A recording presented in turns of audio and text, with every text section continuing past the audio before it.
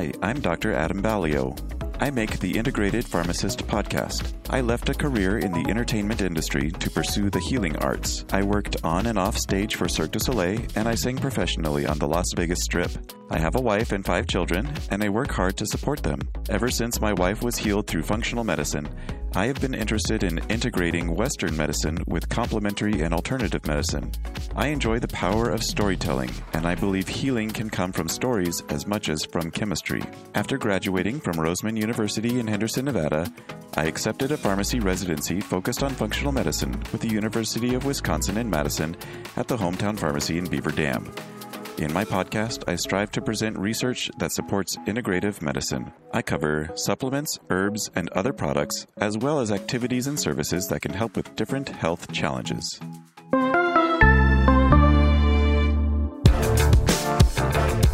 You're listening to the Pharmacy Podcast Network.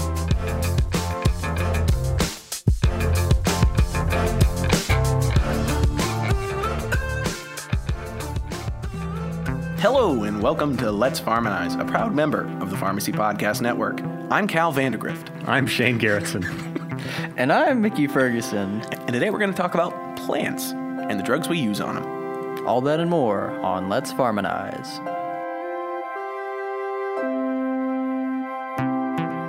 The content of this podcast is not intended to be a substitute for professional medical advice, diagnosis, or treatment. The views and opinions expressed within are those of the authors and speakers themselves and do not necessarily represent any affiliated institution or third party.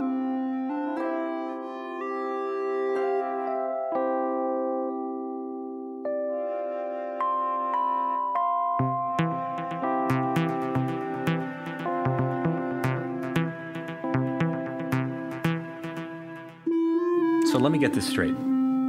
Plants use drugs? Plants do use drugs. Unfortunately, they don't have hands with which to take them, so we have to, put them on the plants. Some plants have fingers, Some plants like the foxglove. that's like our state plant, and I can't think of it. It is? I think so. It's one of the state plants. Wait, I thought... Or no. that might be Kentucky. Dogwood's a tree. Dogwood is what I'm thinking Still of. a plant. Trees are plants. Yeah, Does it count as the state plant, though? Is there a difference between the state tree and the state plant? There can be a state freaking anything. What did we vote on for the state aquatic mammal? That's going to be the bottlenose dolphin, I'm pretty sure. I thought that's what we voted on. Yeah. To anyone who thinks we're kidding, we're not kidding. What other state aquatic mammal would you want? I don't know, seals are pretty cool. Seagull. Are there seals native to North Carolina? Well, no, but are dolphins? Yeah, to the beaches. Oh. Seagull. That's Not an aquatic mammal. I Close. mean, it almost is. Close. It lives... I'm wearing a seagull shirt right now. That's why I mentioned it. Which I thought was a duck before. Just full disclosure. North Carolina's state plant is the Venus flytrap. Is it really? Oh, Wow. it's the state carnivorous plant. What? There's only like one of how those. many divisions? It's the dogwood. It is? Yeah. It's a dogwood tree. Designated in 1941. I think it's time to change that. Well, does it have any negative connotations? I No. think it's a pretty... But it's been so long, it's time to, we need an update. You ever have been around dogwoods when they bloom and stuff though? They get kind of messy. They leave. Yeah, they're their leaves messy, all over but the they're place. also really pretty. They're the ones with the white flowers. Yeah. Yeah. What about the gasso nut? Can we import that and then make that the state tree? That's a throwback too. It'd probably be like a pestilence, the gasso nut. This pervasive infestation. Okay, I think we've ad-libbed enough. You can start. Okay. So I'd like to just start out with a historical framing of why drugs we use on plants are important. Originally, people were using fertilizers and stuff that contain nitrogen, potassium, and phosphorus. Enrich the soil. Each kind of crop and plant needs different combinations of these minerals in order to grow fully and to grow properly. But the actual first use of drugs, specifically chemicals on plants, is actually as a defoliant to kill plants. Makes sense. So let me take you back all the way to the 1940s. I don't want to set the world on fire. We just ended World War II. Everyone's having a real bad time. Vietnam, Well, the U.S. wasn't having a real bad time immediately after World War II, but everyone else was. depends on what part of the U.S. you're talking about. We had a massive industrial boom. Yeah, we got out of the recession because of that. Yeah, but we resegregated the workforce along race. And Europe's a mess. So Vietnam wants its independence from France, which was known to the French as Tonkin and known to the rest of the world as French Indochina. And that sparked the first French Indochina War, where the Viet Minh, who, if either of you are familiar with the Vietnam War, also fought against the Americans when the Americans came. The big problem the French were running into is that there was a lot of jungle in Vietnam. And ultimately, they lost that war because they couldn't figure out how to fight in the jungle. I think the only super successful battles that the French had were when they employed the Foreign Legion, which is their elite special forces unit, and even they got their butts handed to them eventually, and they all had to withdraw. So for a few years, Vietnam was split between the North and the South. The North was socialist, not communist yet, and the South was led by a democracy for a short time before it got overtaken by a dictator, which was backed by the U.S. Then the U.S. decides to enter the war after some questionable motives, we'll say, from Henry Kissinger, who basically was told, find a reason to go to war in Vietnam, please. We need to keep the Soviets out. So they get to Vietnam, and they're having the same problem that the French are having. It's really hard to fight in the jungle. The foliage sort of gives them visual cover from helicopters and from planes. It makes it harder for the troops to move through and to navigate. It also makes it more dangerous because you can hide combatants and traps in the jungle. So the U.S. was sort of figuring, well, what can we do about this? And they're like, well, what if we just kill all the trees?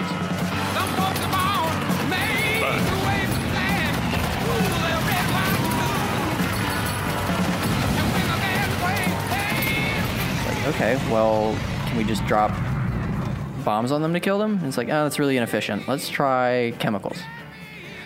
So specifically, the chemical composition that was chosen was one of the quote-unquote rainbow herbicides. All of these were developed before the Vietnam War, but they were never implemented in combat until the Vietnam War. Can you guys guess where they tested them? Like where they tested like all the tree killer drugs before they implemented them? Yep. Thomasville, North Carolina. Korea. No and no. Well, I don't know. Hawaii and Guam. Oh. Okay. So right on American sovereign soil, they were spraying these chemicals, which turned out to be extremely carcinogenic and extremely teratogenic. It wasn't the only testing they were doing in the 50s and 60s. No, but at least with the nuclear test in Nevada, there was no one around, really. I guess.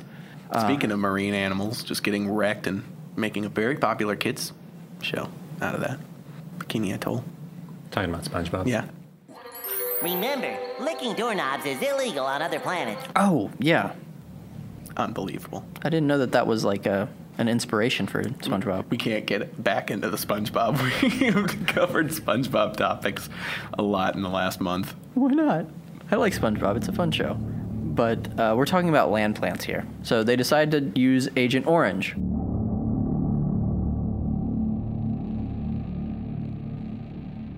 Which unfortunately is the most potent of the rainbow herbicides. They spray it all over the Ho Chi Minh Trail. Ho Chi Minh, for those of you who don't know, was the leader of the communist Vietnamese in North Vietnam, who eventually would unite Vietnam and rule a somewhat peaceful existence, because as soon as Vietnam got its independence, everyone was worried that they'd ally with China or the Soviet Union. People don't remember that for most of human history, China and Vietnam do not like each other. Like, at all. China has tried to invade Vietnam multiple times throughout the last millennium. So the whole reason we're in Vietnam doesn't make sense, but we're just going to go ahead and kill all of the native foliage and all of the native animals along with it. So that was really fun. And just to top it off, numbers are disputed, but anywhere between 1 and 3 million people were affected by Agent Orange, both U.S. service members and the Vietnamese people. However, suspiciously, only the U.S. service members have been given any kind of reparation for that. And there are numerous pictures online of children born to mothers who are exposed to Agent Orange who have pretty bad physical deformities like missing feet or misshapen arms or those kind of birth defects. So if you guys remember from our P2 year, what trimester of pregnancy typically do you see those sort of like macro level deformities? It's a little bit later, second or third. I was going to say earlier, honestly, first or second. I'm going to split the difference. I want to say it's the second trimester. Oh, so we were both half right. Right in the middle. So second trimester is when that typically affects people. And there's some carcinogenicity with Agent Orange. However, the rates of that have been heavily disputed. It's way less apparent than the teratogenicity of this chemical. And it bears stating that all of the rainbow chemicals have these properties. It's not just Agent Orange. There's also Agent Green, Agent Pink, Purple, Blue, and White. And then there's 2 updated versions of Agent Orange, which are extra bad because... What are their colors? Oh, they're uncreatively Agent Orange 2, Agent Orange 3, and Enhanced Agent Orange Plus. Also known as Super Orange. Enhanced Agent Orange Plus sounds like a gas station pill, honestly. Oh, yeah, baby. Oh, it really does. That Agent Orange 3000. So what's the inspiration for the colorful names? Typically, it's just to obfuscate what they're actually for. Okay, so there's no like direct derivative of the color name? No, because the color names aren't used in any other military jargon. Okay. There's purposefully like obfuscating sort of language used. So it's like code names, I guess, kind of arbitrary. Code names and like operations. So like when you have Operation Barbarossa, which was the German effort to attack the East, you have, I can't remember what the operation name for D-Day was. Was it Operation Overlord? I think it was Operation Overlord. I think so. And the other one was Market Garden. That was the paratrooping. Yeah, Operation Market Garden. So you'll have these military names that are just meant to make it harder to figure out what you're talking about, especially if you're already encrypting it. So we used that. That was the first like huge use of a chemical specifically for plants. And after that, we found out it's probably not good to use because it causes massive birth defects. So we're just not going to use it on our own stuff, but we'll continue to use it overseas. And it was used all the way up until around the 70s to clear out swaths of jungle. So what does it actually do to the plants? Because I always imagine Agent Orange, I kind of conflated it with napalm and thought of it as just like a fuel, like a fire accelerant. What is it exactly? So Agent Orange is a type of auxin, which is sort of a metabolic block for plants and people. So it blocks the necessary metabolic processes for that plant to grow. Okay. So if you have a small amount of it, it's actually a growth booster. But once you get above a certain threshold, then it constantly blocks a metabolic pathway that allows the plant to continue growing. So I believe the standard procedure would be to firebomb using white phosphorus and then coat it with Agent Orange. So anything that didn't die in the fire couldn't grow. And that lasted... The saving grace of Agent Orange is that it's not as permanently destructive to flora as something like salting the earth or intentionally sowing minerals in the soil. It does tend to go away, I want to say 4 to 5 years after it's placed. That's still a long time. Oh, it is. It's extremely like hydrophilic too. It's like this big, pull it up here for y'all. It's like an imidazole ring with a couple side chains. It's like 2,3,5 trimethyl phenoxytic acid or something. While he's looking that up, I just want to mention too that I think Agent Orange wasn't just passed like if you already had if you were already pregnant or whatnot. I think it became genetic where like a lot of second generation people that were exposed to Agent Orange had like really bad cases of their children having spina bifida and other congenital defects. Yeah, that is true because when you look at the structure, so all of these chemicals right here are components of Agent Orange. It's actually a mixture of different ones. But to continue with our theme, that Agent Orange was used up until about the 70s for like really large-scale defoliants, and then you would plant over them with other crops. I imagine it was used until the mid-70s because Vietnam didn't end until 1975. Well, I think as soon as the U.S. started figuring out that they're not going to win and that they were pulling out troops, they stopped using it. Wasn't there something like there was a consideration for just throwing Agent Orange over Saigon right before it fell? Something like that? Like I read that somewhere once. It might be white phosphorus, but maybe. Agent Orange is not going to do much damage to people initially. Yeah, not directly at least. Yeah, that's a good point. I read it somewhere though. That maybe not. Never mind. Aren't Ho Chi Minh City and Saigon the same? It's the same. Yeah. Same thing. Okay. It's just called Ho Chi Minh City now. Yeah. Which, I mean, for seeing how Vietnam ended up, I think they really bounced back after getting hit with Agent Orange so hard. Because the initial Indochina War between France and Vietnam, that I think ended up with around 600,000 wounded or killed combined. The Vietnam War was over 1 million. Well, I know the reason that Ho Chi Minh became increasingly expansive during the 80s and 90s was because they had such an agricultural issue after Agent Orange was deployed in their jungles. And that was the main reason why they had to grow more economically, or else they would not have survived, or else the country would have collapsed. Well, yeah, but that's not like, that might be why they survived, but that's not like, that doesn't explain how they grew. No, but I'm saying they couldn't rely on agriculture anymore because they were a largely agricultural society leading up to the Vietnam War. Mm-hmm. That's a little bit beyond the scope of talking about Agent Orange, but I digress. Yeah, so now we can go ahead and move on to some of the more modern drugs we have for plants, and they're actually a lot nicer to plants. They don't just kill them. We can also help them. But first, a word from our sponsor.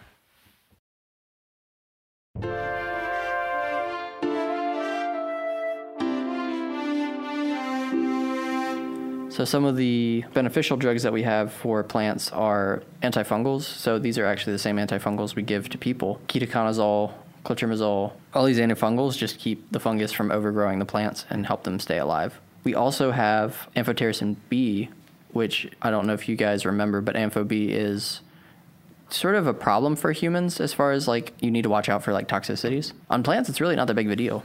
They handle it really well. Because they don't have kidneys. Precisely. Most plants, at least. If your plant has kidneys, please consult the nearest FBI agent. Do kidney beans have kidneys? They are the kidneys. They are just one kidney. So I guess you can't use ampho on kidney beans. Everything else but kidney beans is good. Keep that in mind, kids.